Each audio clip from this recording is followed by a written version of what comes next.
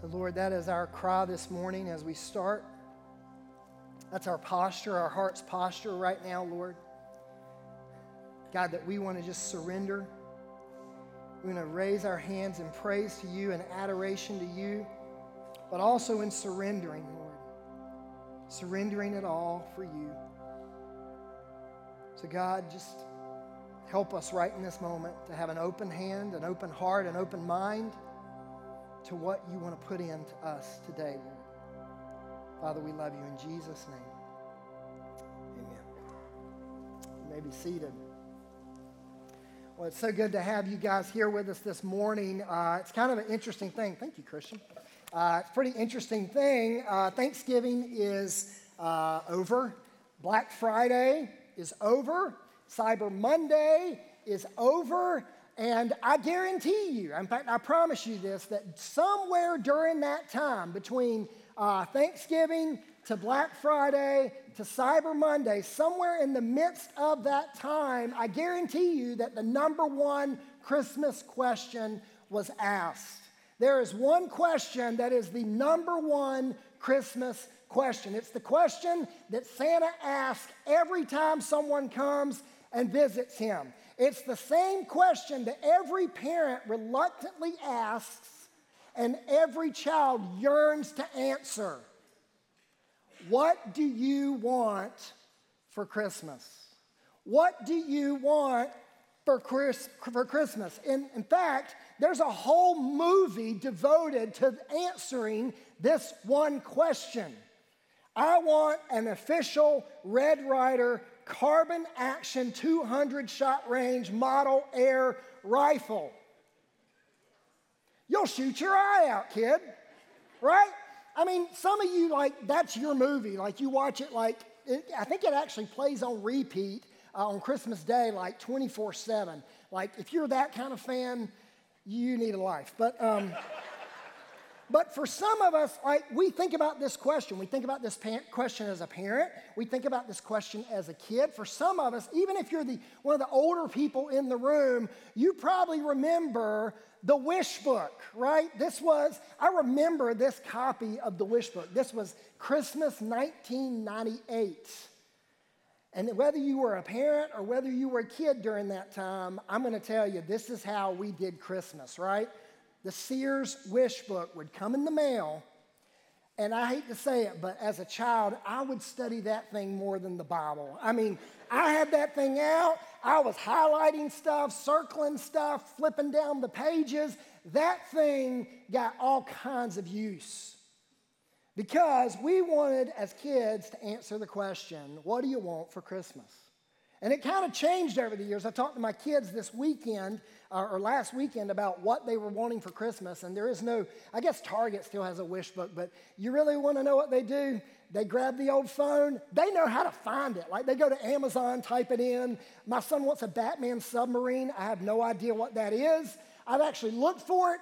There is no such thing as a Batman submarine. He also wanted a Superman airplane, and I had to explain to him that Superman doesn't need an airplane. But that's what you have when you have a 4-year-old. What do you want for Christmas this year? See, the American Christmas tends to draw us into a me and my family centered mentality. I want you to think about that for just a minute. And it's so easy for us to fall into this, right? Because the minute Thursday's over and we're fat off the turkey, Black Friday's on the way, and honestly, even now, these guys are getting to you a week before Thanksgiving, right? The ads start showing up, and you find yourself, as parents or as kids, you find yourself spending a lot of time looking at things for your kids and for you even. I was looking for a Christmas present the other day for my kid, and I wound up buying something for myself. Don't know how that happens.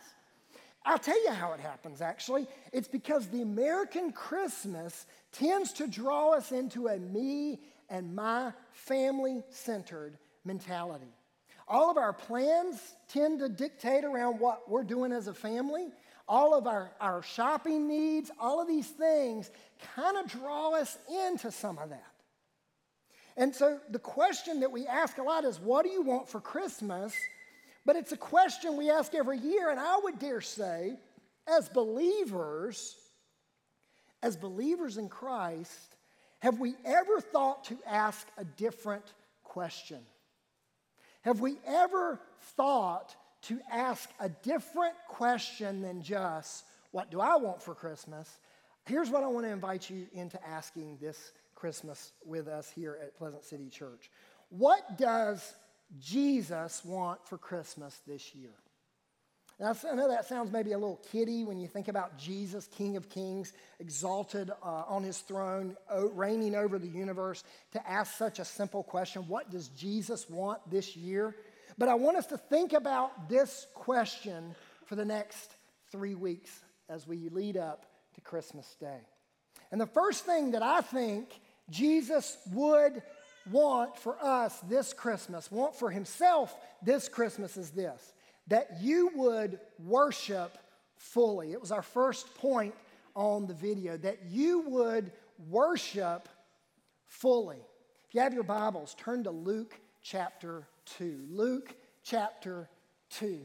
Christmas is ultimately about worship. It's about worship, and Jesus knows this to be true. So I want to start this morning reading some of the most, probably the most famous and familiar passage in all of the Bible when it comes to Christmas. The one that most people hear every year, probably several times a year. So it's something you've heard before, but I want to read it here again. In verse 7, we're going to pick up the story a little later into the story, but in verse 7, Jesus is ready to be born. And he's born right here in verse 7 of Luke chapter 2. And Mary gave birth to her firstborn son and wrapped him in swaddling cloths and laid him in a manger because there was no place for them in the inn. And in the same region, there were shepherds out in the field, keeping watch over their flock by night. And an angel of the Lord appeared to them, and the glory of the Lord shone around them, and they were filled with great fear. Now, we know this story pretty well. We know, Jesus being born. We also know about the shepherds. But I want us to kind of look at this in a perspective here. This whole passage that we see and that we're going to continue to read is really all about worship. And worship is really these 2 points. And I'm going to give you the simple way of thinking about it and then the longer way of thinking about it. Worship is really about 2 points. That you are seen and that you see. Worship is about the fact that you are seen and that you see. That you see. Think about what we just did here just a minute ago in the context of this small, simple definition. It's the appreciation that you are seen by God. Worship is the appreciation that you are seen by God. Think about these shepherds. Like, this is probably, and we've said this probably every year, but this is the most least likely group to announce this information to have this kind of revelation of angels showing up, like the glory of God. This is the most least likely group in all of Israel to hear about God. And this is the thing that we, like, when we think about ourselves, this is where, like, worship really hits its high. Because for a lot of us, when we're worshiping God, really what we're doing is we're showing him appreciation that he would even look on us, right? I mean, that's really what we think about when we think of worship. 1 John 4:10 says, "In this is love, not that we have loved God, but that he loved us and sent his son to be the propitiation for our sins." That's the good news of Jesus. Not that we have loved God so great, because let's be honest, almost every one of us in here hasn't really done a great job of loving God. But here's the truth, that Jesus, in spite of all of our sin, all of our fault, all of our condemnation, in spite of all of that and who we are, Merry Christmas, Jesus loves us. and that we may literally turn like an inch to God, but God has been pursuing us for miles and miles and miles. That long before we ever thought about Christmas, long before we ever thought about worship, or even had a conception of any of that, Jesus was making a way on our behalf. And every time we gather to worship, every time you're singing a song in the car, every time we're in this place, every time we're thinking about God, part of our worship is just appreciating that God has come for us, that we are actually seen by God. And this is what we see with the shepherds. Verse 10, and the angel said to them, fear not, for behold, I bring you good news of great joy that will be for all people. For unto you is born this day in the city of David a Savior who is Christ the Lord. And this will be a sign for you. You will find a baby wrapped in swaddling cloths and lying in a manger. And suddenly there was with the angel a multitude of the heavenly host, praising God and saying, glory to God in the highest, and on earth peace among those with whom he is pleased. Now, a lot of times as Christians, we read this little story here, and I think we forget and we miss. Could you really, truly get your head around this scene? Like something that you would have never, like nothing, the best thing you've ever seen. Like Grand Canyon, wherever you've been in the world, Victoria Falls, like it doesn't matter. The greatest thing you've ever seen, your children being born, your bride on the wedding day. As great as all of those moments are, there's nothing that would even come close to this moment for these shepherds. And this is the second part of worship. Not only the appreciation that we're seen by God, but also the awareness that we see the glory of God.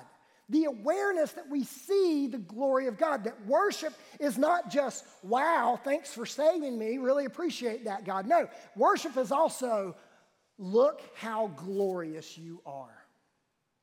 Look how magnificent you are.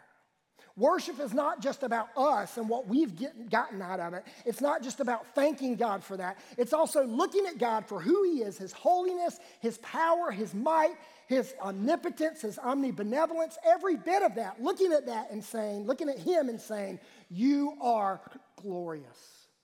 You are wonderful. You have captivated my heart and my attention. And this is what worship looks like. It's thankfulness. It's adoration. It's appreciation. It's an awareness of God's presence with us. Verse 15, when the angels went away from them into heaven, the shepherds said to one another, let us go over to Bethlehem and see this thing that has happened, which the Lord has made known to us. And they went, look at the two words here, and they went with haste, hurriedly, quickly, they went with haste and found Mary and Joseph and the baby lying in a manger. You see, true worship creates an urgency in us that goes far beyond leaving church with a smile on our face. It goes far beyond that. It's an urgency that causes us to put everything else in our lives into perspective. The urgency for these shepherds at this moment was not, let's go check in on the sheep, right? It's like, oh, wow, we've seen this amazing thing. Let's go see what the sheep are up to. That's not the picture we have here, right? The text kind of lends us to think that these shepherds moved with haste. They forsook their livestock, their possessions, their stuff, because they found something, namely someone that was far more valuable. Verse 17, and when they saw the place, they made known the saying that had been told them concerning this child. And all who heard it wondered at what the shepherds told them. Priorities for the shepherds changed. It wasn't about sheep anymore. It was about giving. Namely, look at what they're giving. They're giving the news of Jesus to others. These are the first people to share the good news of Jesus to others. Think about that for just a minute. The first people, like if you want to say, hey, who's the first evangelist in the New Testament? It's these guys. It's these shepherds here in this question, in this story. And here's the thing. We are called to do likewise. That when we look at what Jesus desires this Christmas, his wish for us is that we would worship fully, and also that we would spend less and give more. That we would maybe spend less and give more. Think about those shepherds. They forsook their possessions for a time.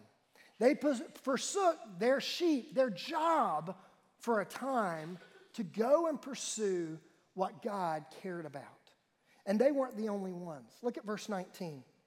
But Mary treasured up all these things, pondering them in her heart. Now that's an interesting word choice, and it's kind of weird because we have this whole story about the shepherds, and then 19 interjects with just this one little thing about Mary, and she uses the word, or God uses the word in this passage, the word treasured. But Mary treasured up all these things. Really? Like, think about that. Mary treasured up all these things. She's treasuring, we're going to treasure the stable. We're going to treasure that, right? We're going to treasure the animals and all of the stuff that they have coming out of them. We're going to treasure the long ride on a donkey from Nazareth to Bethlehem. We're going to treasure these things. We're going to treasure labor. We're going to treasure this stuff. Mary's treasure was in the eternal, not the temporal. Mary's treasure was in the eternal, not the temporal. And here's how I know that you're able to do this as well. Because for some of us, we've had bad Christmases, right? We've had like times that have just been tough. Last Christmas was that for our family. Our whole family got sick. Like, we were COVID positive. It was awesome. And we couldn't go anywhere as a family. And we literally, the night before we were supposed to get on a plane to go to California, plane tickets and all bought, we literally had to stop the trip right then and there.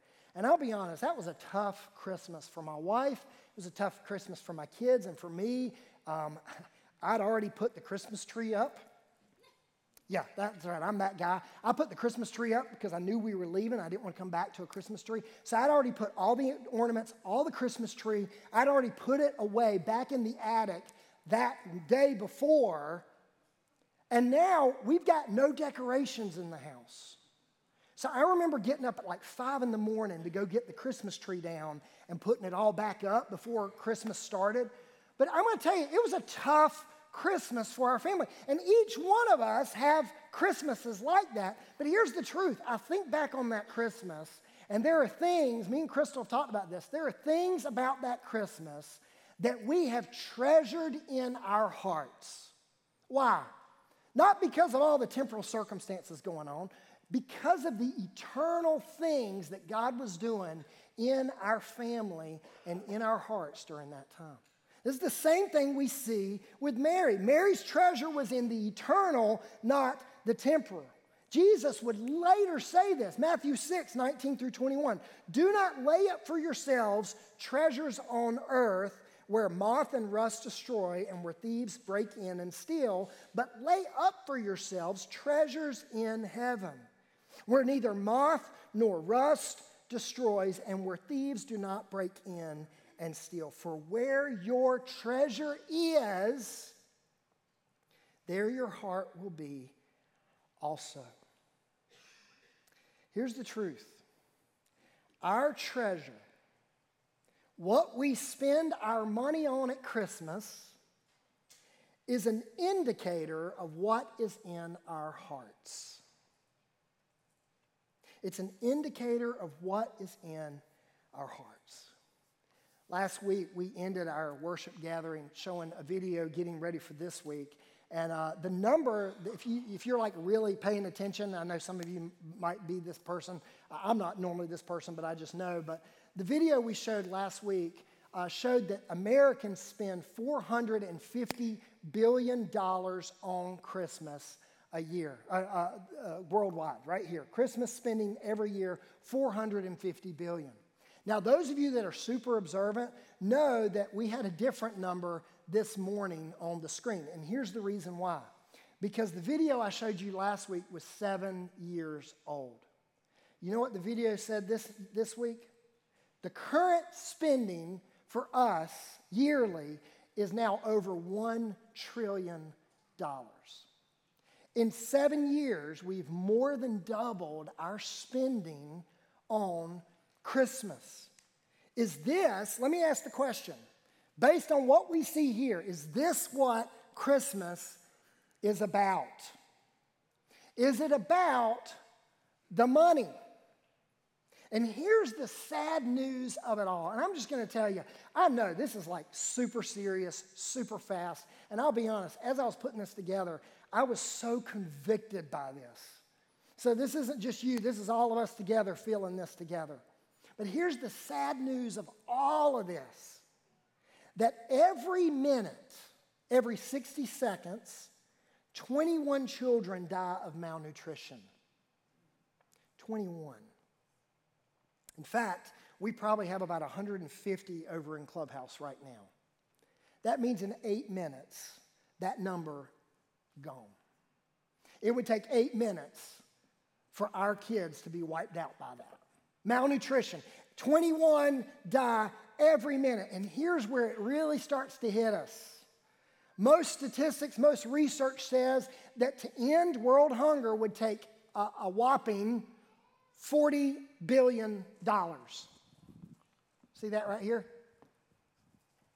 40 billion, world hunger.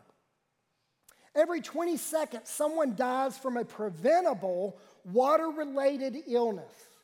That all over the world, there are people that are fighting, striving, spending the majority of their day, I've seen children do this, carrying water jugs to their home from the river. They pour the water in, they drink the water, and they die. All that work for nothing. These are preventable diseases that we're dealing with here. Every 20 seconds, someone dies from a preventable water-related illness. And here's the thing, to fix the problem worldwide, and here's the thing, I want to just say this, like we know it's more than just money, it's people getting activated, but can we just imagine for a minute if we did have the money, how much of a dent we would put in these problems? But to fix clean water for everyone in the world, they've estimated that at $150 billion, right up there. That's what it would take. Currently in the world, there's anywhere from 27 to 49 million slaves in the world right now. That's more than any other time in history. In fact, it would shock you, but you can literally drive 30 minutes that way to Freedom Drive right in Charlotte. That's a main hub street for human trafficking. Right here, Freedom Drive, Charlotte, North Carolina. 27 to 49 million slaves right now that have no say in anything in their life. Nothing.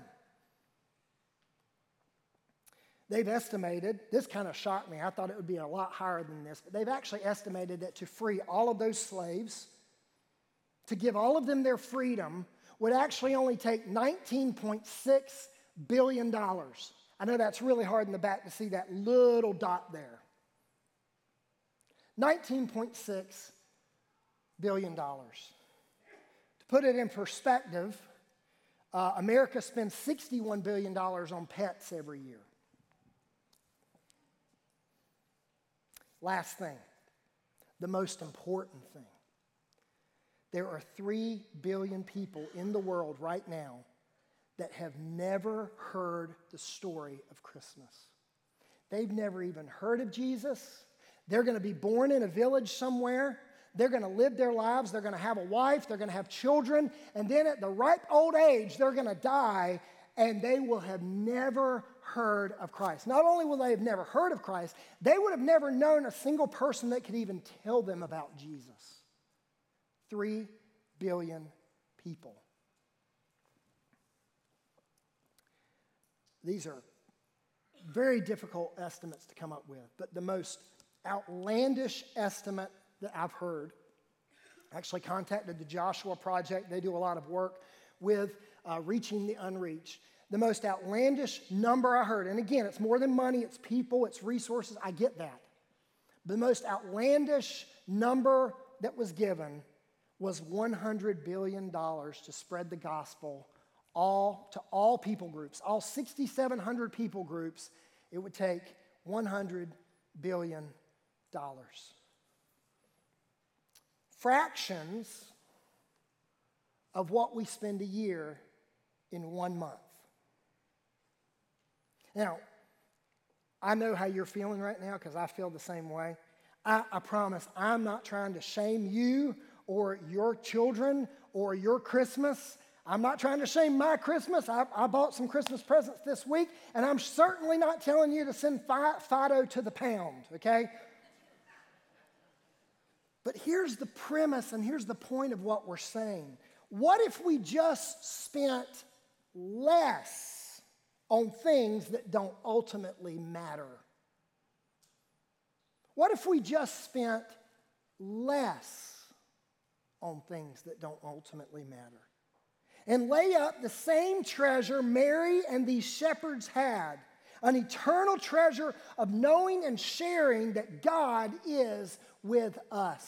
That Christmas is ultimately about spending less on you and yours and giving more to Jesus and his kingdom. And this is where we conspire against this consuming culture of $1 trillion in spending. It's where we conspire against that to say, no, that's not the way that we as believers are going to choose to live and spend our entire Christmas. That giving your money, giving your time, giving your plans and your dreams to God, this is what Christmas is about. And think about what the Lord could do with someone that lives their life like that.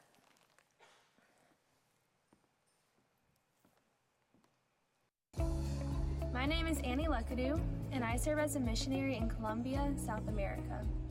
When I was younger, God called me to himself, and I decided to trust Jesus for the forgiveness of my sins and to follow him. God is calling people all over the world to himself.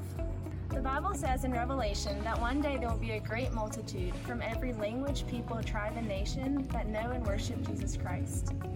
But today, there are billions and billions of people who have no idea who Jesus is or what he did for them. And how will they know if nobody tells them? A missionary is somebody who goes to different people in different places to share about who Jesus is, how much he loves us, and how to follow him. It's important that this is always in connection with the local church. It might mean doing missions across town in a different neighborhood, but for a lot of missionaries, it means going to different countries where they might speak a different language, eat different food, wear different clothes. When Jesus was on earth, after he died and rose again before he went back into heaven, he left his followers with a command. And this command was to go and make disciples of all nations, baptizing them and teaching them to obey all that Jesus had commanded. His disciples were obedient, and that's how we know about the gospel today. God calls all of us to have a role in furthering his kingdom, and he can use anything he's given you to be a part of his mission, as long as we're available. A couple years ago, I said yes to God. I held up my hands and I said, Lord, everything I have, everything that I am, take and use however you see fit for your mission. And he brought me here to Colombia to serve as a missionary full-time, right here at the border of Venezuela, and these are actually the Venezuelan mountains behind me. I hope that you'll say yes to God's mission as well, and look for ways that he might want to use you. I promise it will be There's a young lady in our church, and she really took seriously the command of God. She took seriously this idea that it's not just about spending life on her and her own agenda, but putting that forth to God. It's more than money. It's holding open hands to God and saying, everything I am and everything I have is yours. And this is what God desires for us this Christmas. Maybe not necessarily going to Colombia, but living a life where everything we have is God's. Verse 20, look at what Jesus said, or look at what Luke says here in the Gospels here. And the shepherds, after seeing all of this, after doing all of this, the shepherds returned, glorifying and praising God for all they had heard and seen as it had been told them. It's interesting that the epilogue of the shepherds, it doesn't say they immediately moved to India to tell people about Jesus. Doesn't say that, does it? It says they returned. Returned to what? They returned to what they knew. Yet these men were changed. They weren't the same shepherds as before. They had been seen by God. They saw his glory, and it changed them. A reaction of true worship doesn't mean you have to move to Colombia like Annie, but it should change you. It should create within you a heart for the things of God that God has a heart for as well. So what would Jesus like this Christmas?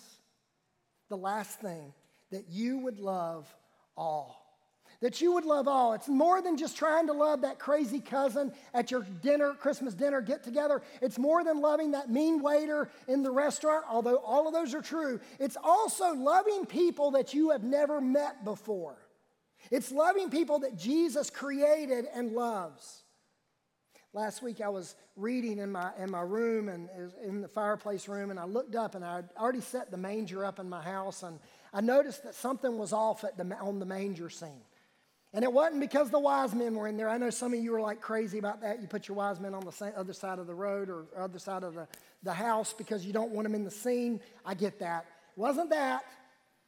It was this. Somebody had taken my manger scene, and I like to have everybody kind of focus towards Jesus. I think a lot of y'all do that, right? You focus everybody in the manger scene towards Jesus. And one of my kids had come over here with my shepherd and turned him out. And if you know, I'm a type A personality. That got on my nerves so bad. And so I'm sitting there, and I'm trying to read, and I can't concentrate, and I'm trying to get up, and I'm getting up out of my seat to literally take this little guy and turn him back in. And this thought just hit me. And he's still like that on my manger scene right now. And here's the thought that hit me. Seeing the wonder of Jesus should shift me from an inward focus to an outward focus. And this is what we see with the shepherds. They didn't stay sitting at the manger the entire time. There comes a point in the shepherd's life and in your life that we don't longer just sit at the manger the whole time. That I'm on mission to tell others about the Christ child who has come to save them. And you're on mission too. That this picture of this shepherd, when I look at him, I'm thinking, he is on mission. He has left the manger scene to go and to tell people about Jesus.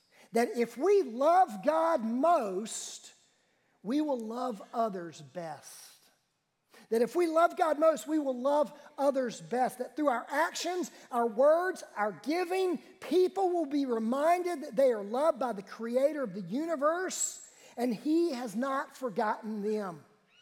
1 John 4:19 says that we love because He first loved us. We radically love others because we have personally experienced the radical love of God. And that changes our hearts and changes the way we celebrate Christmas. That the meaning of Christmas is not found under a Christmas tree, it's found within our hearts. And here's the truth for a lot of us, and this is kind of how I want to close this down this morning. Living here in America, the good old South, most of us, not all, most of us are going to get what we want for Christmas this year. For a lot of parents, it's just seeing your kids happy. That's me. That's one of the things I love.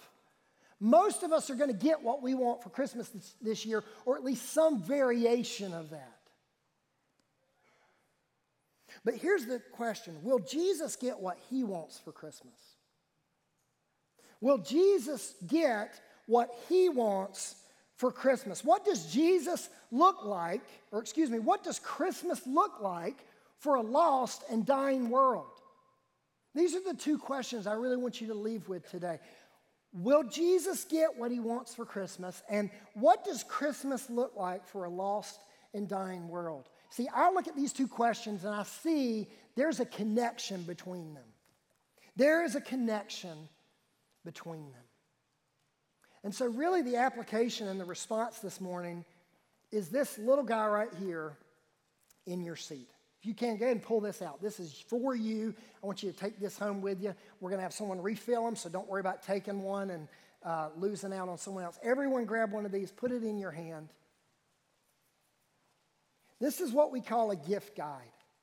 It's very similar to the wish book that you had when you were a kid. We have 3 weeks to do something with what's in your hand right now. This gift guide gives you an opportunity to give towards God's heart for what he is accomplishing all over the world with our own mission partners. It's really, effectively, it's God's wish book. These are opportunities to see where God is already at work and join him in that work. We already saw what God is doing with Annie through Columbia. She's one of our partners in this book. Next week, we have the opportunity to see what God is doing through Compassion International.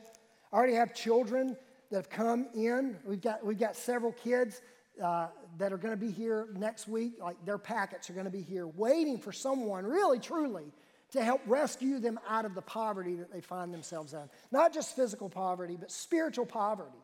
That's next week. And even right now, I want to take a moment to invite my good friend Daniel Rice to come up. He's one of our partners in the book, and I want him to share a little bit about what God is doing through his ministry in a way that we can partner with you, spend less, and give more to what God is doing. So Daniel, tell us just a little bit, real quick, about your ministry. Our ministry is Jim Rice Ministries, and our vision, our heart, is that we would touch and reach people everywhere with the good news of Jesus Christ. And we do this, we want to go deeply in it by developing, investing, building up people into world-impacting disciples. We want to see that multiplied through world-impacting disciples. Yeah. That's what we do. What have you seen God do recently this year in your ministry? Recently, God's done great work, Jonathan. We've been working a lot with Jamaica, of course. We've had teams in our church that have gone to Jamaica, and we have spent time with a couple. Their name is Corrado and Tamika McKenzie, and we have been spending time with them since we've had COVID. We've been doing it online, Zoom and WhatsApp and such, and we've been able to spend time with them and disciple them. And the cool thing is, 2 people from our church have done a lot of that, and the 2 people are Rod Harrell and Denise Sloan, and they've spent time, Denise with Tamika, and Rod with Corrado, and they met them in person, but also they continue to meet them weekly on a regular basis online, and so that's one great thing. And just recently, we went on mission again in the summer, and I was able to meet a young man named Maxwell, who we've been spending time with, and I've been online spending time with him on a weekly basis, and God's done great work there. But because of COVID, we weren't able to go to Uganda. I've been speaking into young men and women there. But on a weekly basis, we do that as well. We spend time with these Ugandan young men and women, And a few of them are George Mukisa, a young man who has such a heart for the Lord. And we go through the Word together, go through God's Word together. And he asks a lot of questions, and he even comments on things that he hears in God's Word, which are really cool.